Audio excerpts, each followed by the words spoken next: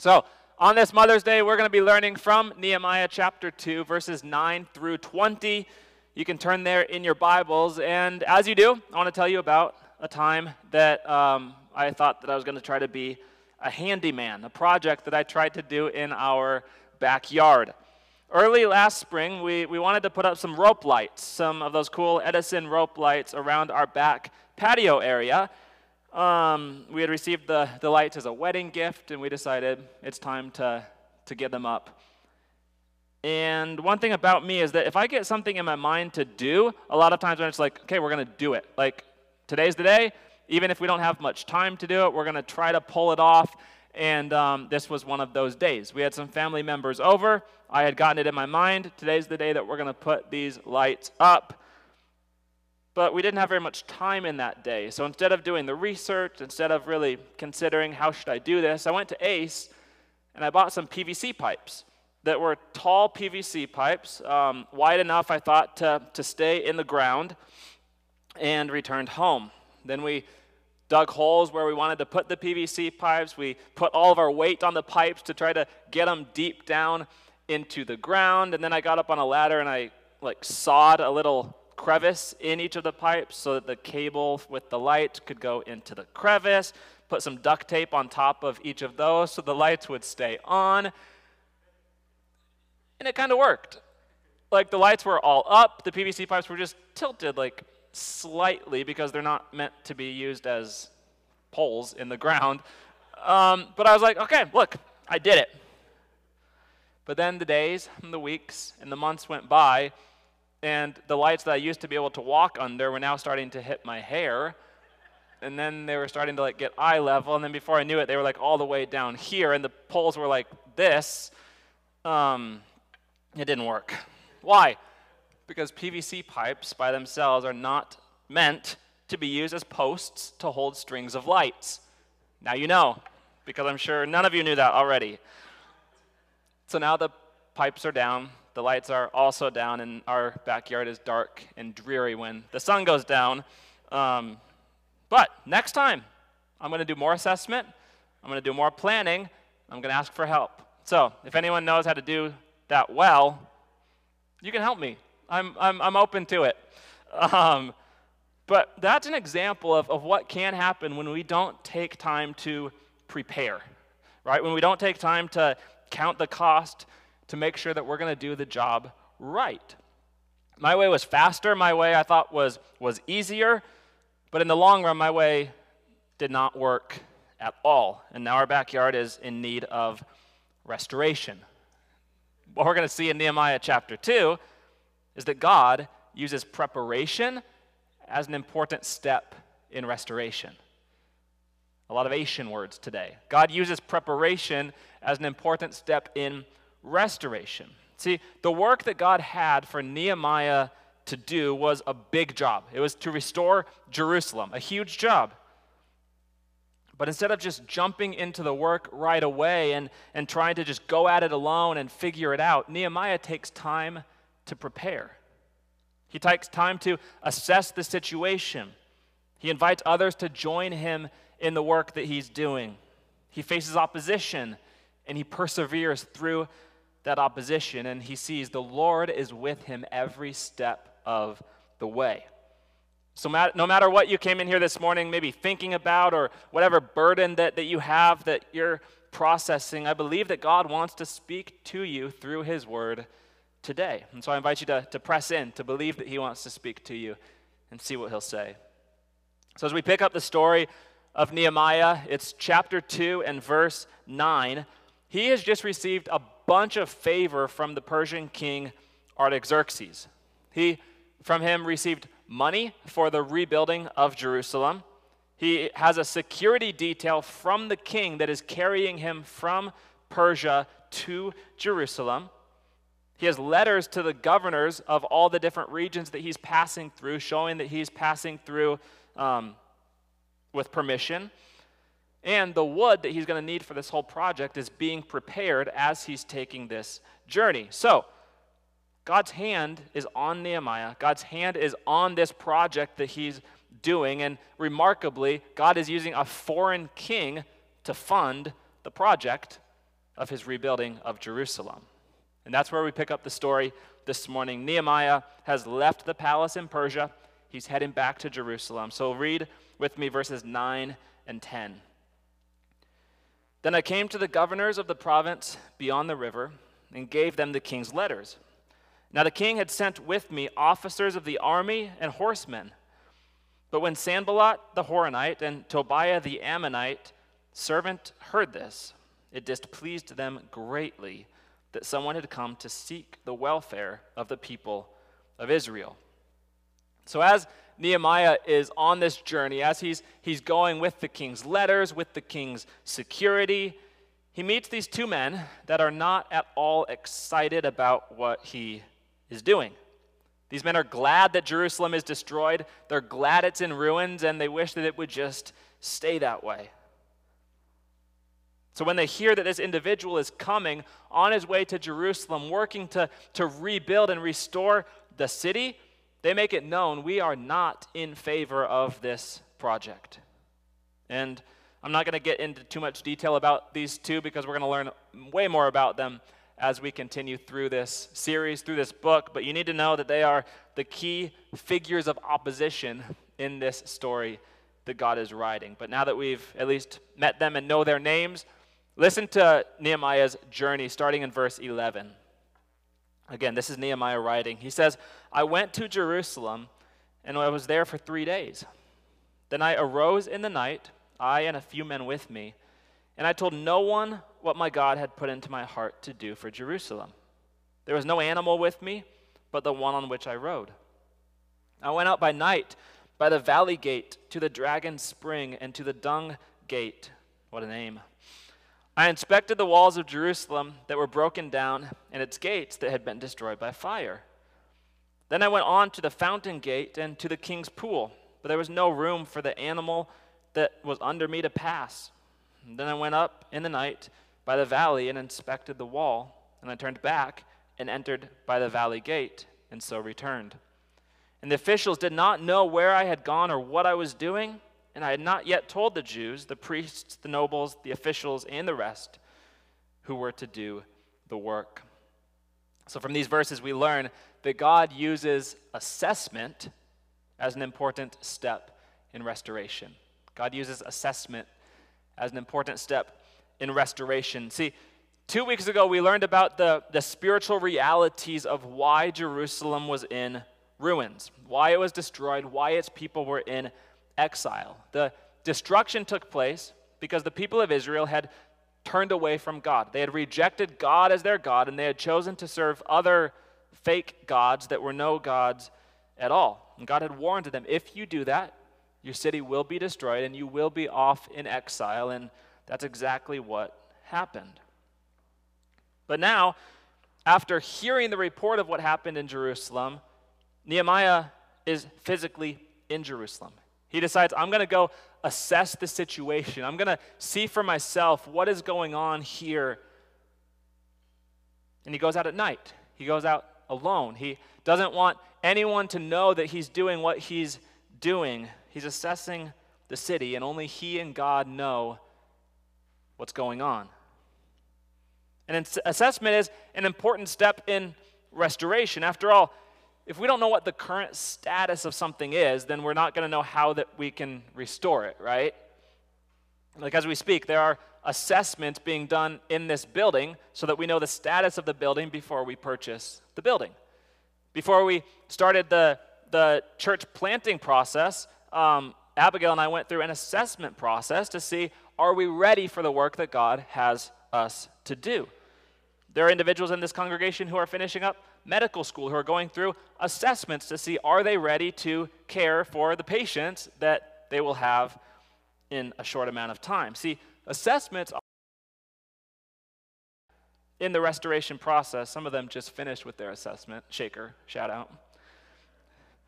Assessments are an important step in the restoration process, and that's a great lesson for us to learn, right? Like, yes, do assessment, but I don't want this to just be a motivational speech about assessments. Like, you don't need a motivational speech. We instead want to consider, how is Jesus a greater Nehemiah? How did Jesus do his work of assessment before he came to restore us. Nehemiah assesses Jerusalem. What about Jesus? Well, Jesus is God. He always has been, always will be. And after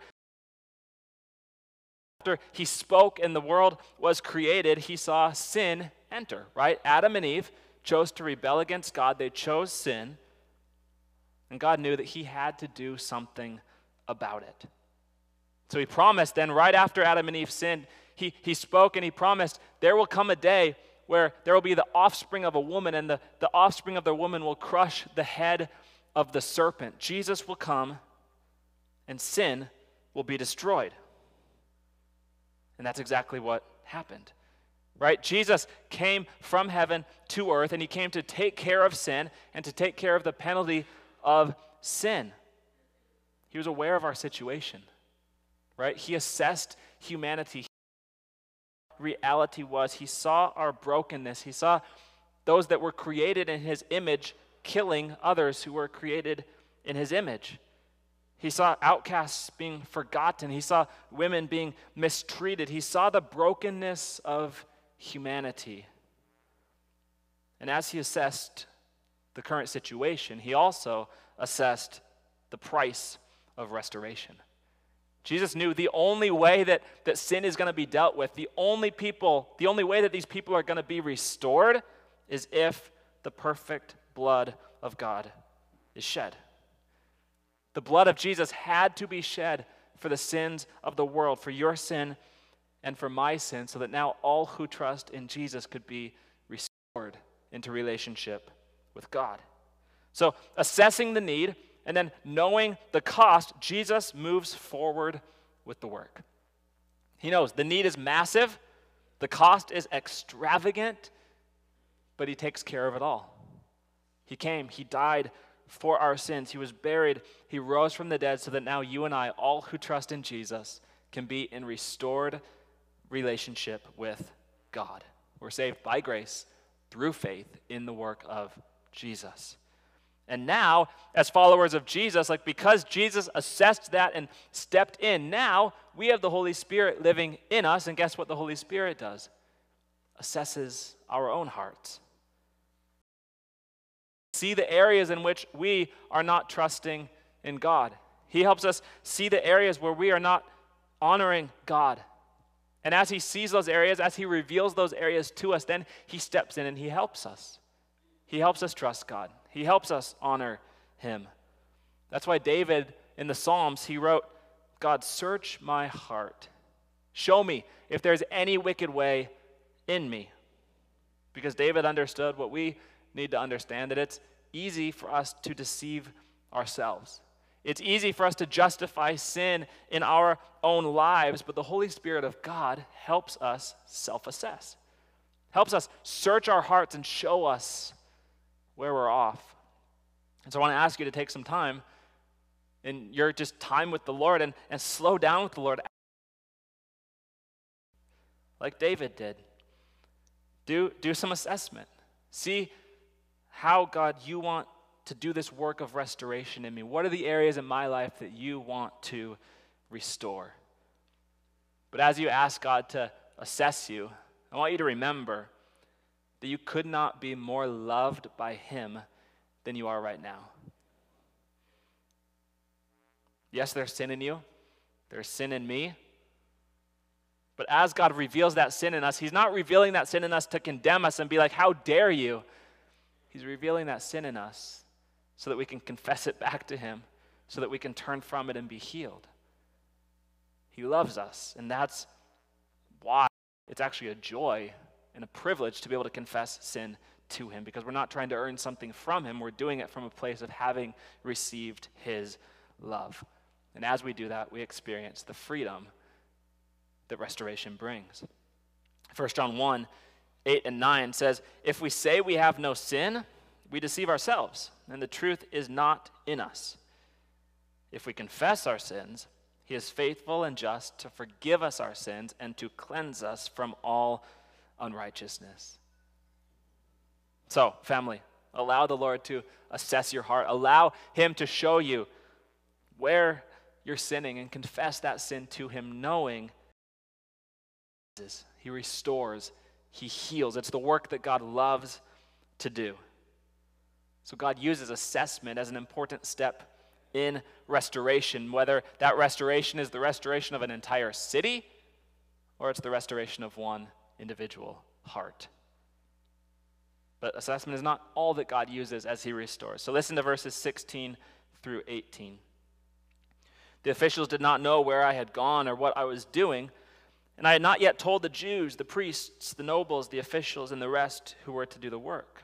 But then I said to them, "You see the trouble we are in, how Jerusalem lies in ruins with its gates burned. Let us build the wall of Jerusalem that we may no longer suffer derision." And I told them of the hand of my God that had been upon me for good, and also of the words that the king had spoken to me. And they said, "Let us rise up and build." So they strengthened their hands for the good work. So these verses teach us that God uses invitation as an important step in restoration.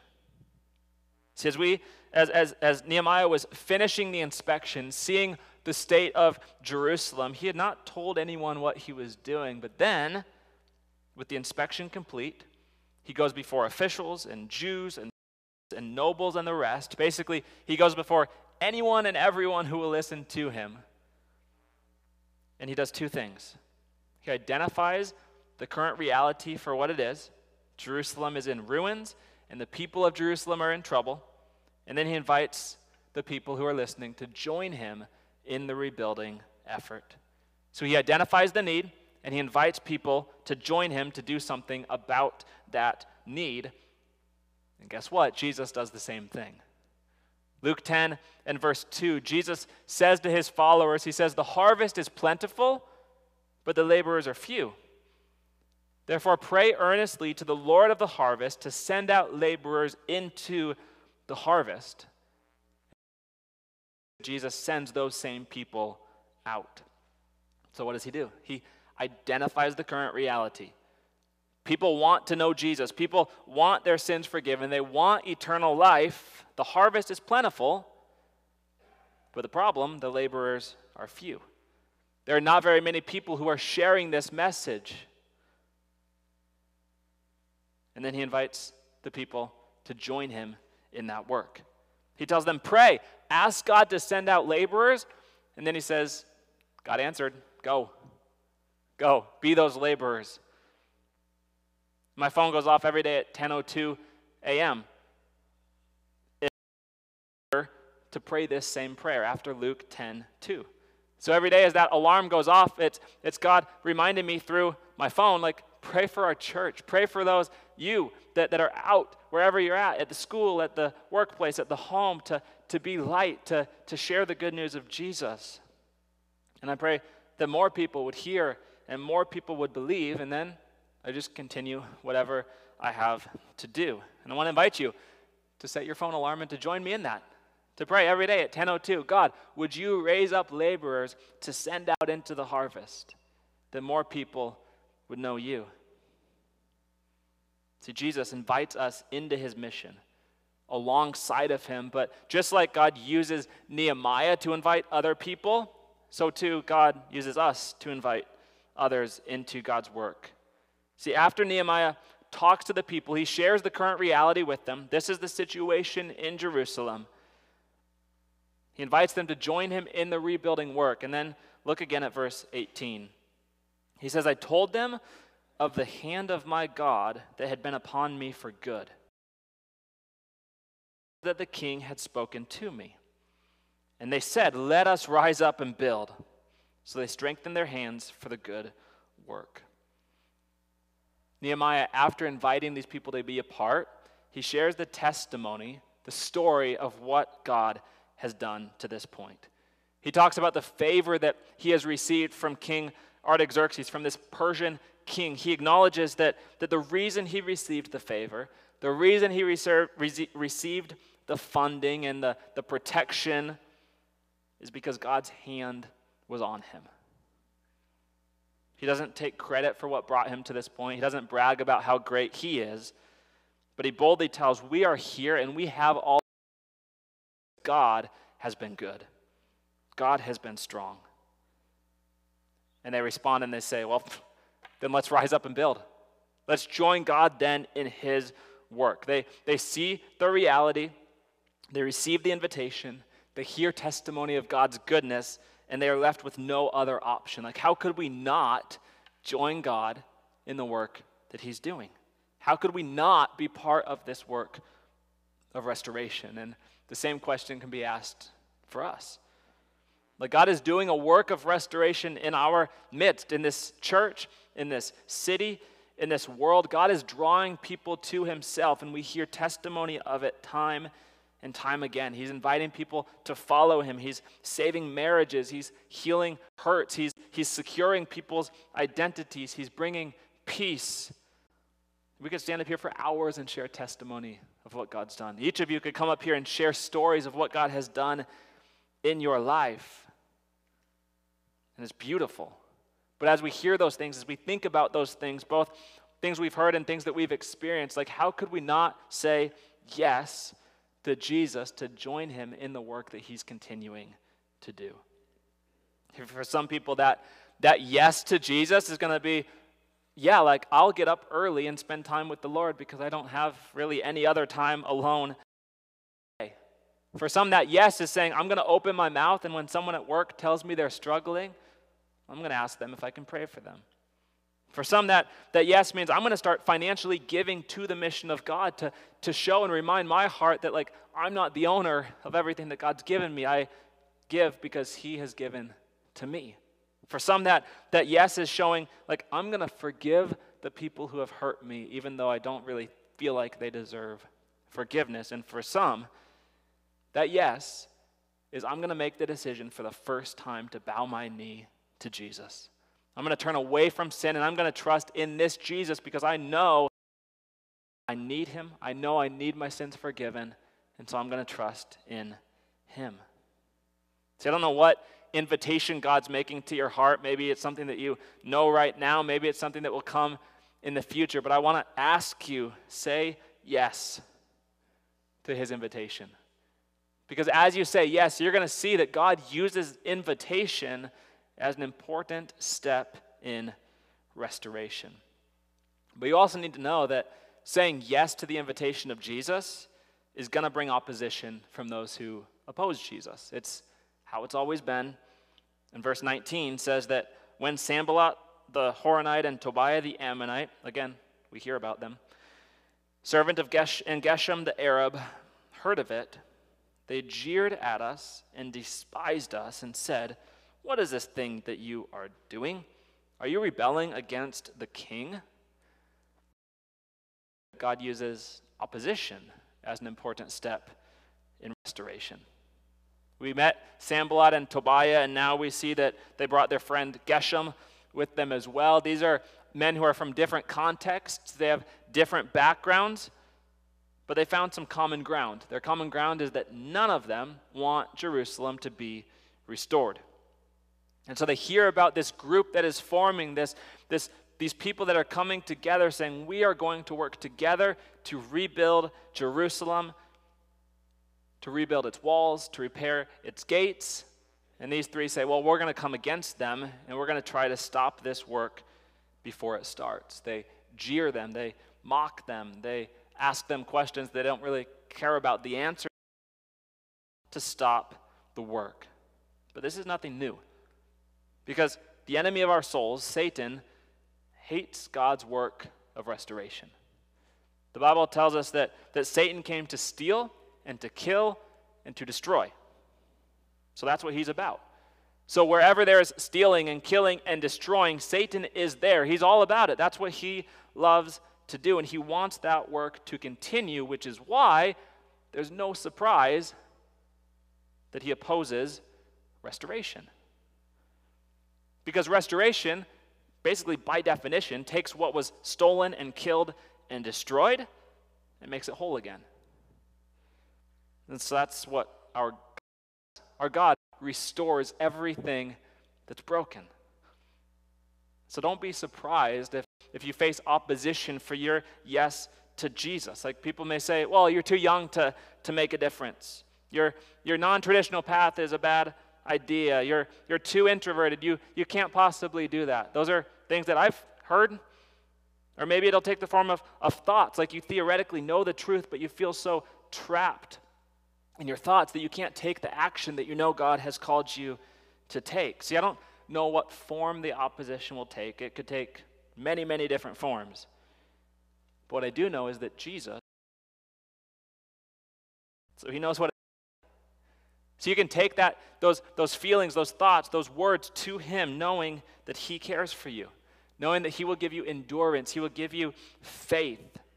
I can say that with confidence because he's done it for me, and he's done it for countless others too. It's why Hebrews 12, verses 1 through 3 says, therefore, since we are surrounded by so great a cloud of witnesses, let us also lay aside every weight and sin which clings so closely, and let us run with endurance the race that is set before us, looking to Jesus, the founder and perfecter of our faith, who, for the joy set before him, endured the cross, despising the shame, and is seated at the right hand of the throne of God. It says, consider him who endured from sinners such hostility against himself, so that you may not grow weary or faint-hearted. Jesus has been opposed. Now we can look to him in faith. It is by looking to Jesus that we find the strength that we need. That leads us to our final verse, verse 20. Nehemiah says, I replied to them, the God of heaven will make us prosper, and we, his servants, will arise and build, but you have no portion or right or claim in Jerusalem. So God uses perseverance as an important step in restoration. Even though as Nehemiah was on the earth, Jesus had not yet been born, it's basically as if he's applying Hebrews 12, 1 through 3 when he faced opposition. His response is one of humble dependence on God. He told these men that were opposing him that it would be the God of heaven who makes us prosper, and that his people would continue the work. So instead of defending himself, instead of trying to prove a point, Nehemiah just allows God to be his defense. And he and his crew say, we're going to persevere. We're going to do it with all of our trust in God. And as we close, I want to encourage you with this. God has given us his word. And every follower of Jesus, he's given us his Holy Spirit. His word is truth. His Spirit solidifies the truth of God in our hearts. And Jesus told his disciples, you will know the truth, and the truth will set you free. And you and I are in a spiritual battle every day, whether we are aware of it or not. God is bringing restoration in us. It's what he's doing. He's bringing restoration in us, and he's bringing restoration through us to others. And he's using assessment and invitation and opposition and perseverance to do it. But the devil and the world do not like the work of restoration, and so they attack. But we need to know that we are on the winning side. Like, we have the truth of God. We have the Spirit of God. But if we don't know the Word of God, then how are we able to fight? Like, if you've never actually seen an actual Argentine peso, for example, then if someone hands you a fake Argentine peso, how are you going to know it's fake? You won't. Looks like, right? I'm afraid one of the reasons that we don't see God doing the amazing work of restoration in us and through us to the degree that we want him to do it is because the enemy has us stuck believing lies because we simply don't know the truth. So I want to encourage you. It's simple. Open your Bible. Open your Bible consistently. We have a guide in the back, each one disciple one. It's our plan to just say, hey, follow this guide. Open the Bible with someone else every week. Read with them. See what God will speak to you. See, the Word of God is living and active as we always pray, and God uses it to transform us. truth. His word can inform our thoughts.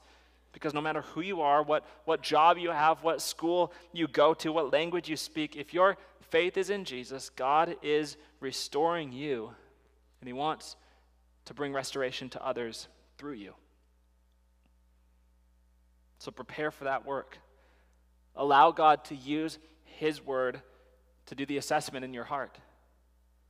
Invite God to use your word, use his word to invite you into faith and invite you into his mission, to give you strength when you're opposed, and to help you persevere to the end, every step of the way, with eyes fixed on Jesus. We know that your word is truth. And we thank you that yes, Nehemiah prepared well for the work that he was going to do in Jerusalem. But Jesus, you prepared well for the work that you were going to do in us. And Nehemiah, yes, brought restoration to the city, but Jesus, you are bringing restoration to our hearts. You're bringing restoration to our church. And God, we just thank you, and we ask you to continue that work. And we ask you, God, that as opposition comes, which we know it will, we know that it does, Lord, would you give us strength to endure? Would you give us patience to endure? Would we, Jesus, fix our eyes on you, the author, the perfecter of our faith, who, for the joy set before you, you endured the cross. Lord, you did the work. We are eternally grateful. And I pray for anyone who does not yet know you, who has not placed their faith in you. Jesus, I pray that today would be the day that they say yes to you. God, that whatever is holding them back, whatever opposition the enemy has put in the way of trusting in you, Jesus, I pray that it would be thrown out in this moment. God, that they would trust in you. Bring salvation, bring restoration, I pray, in your name.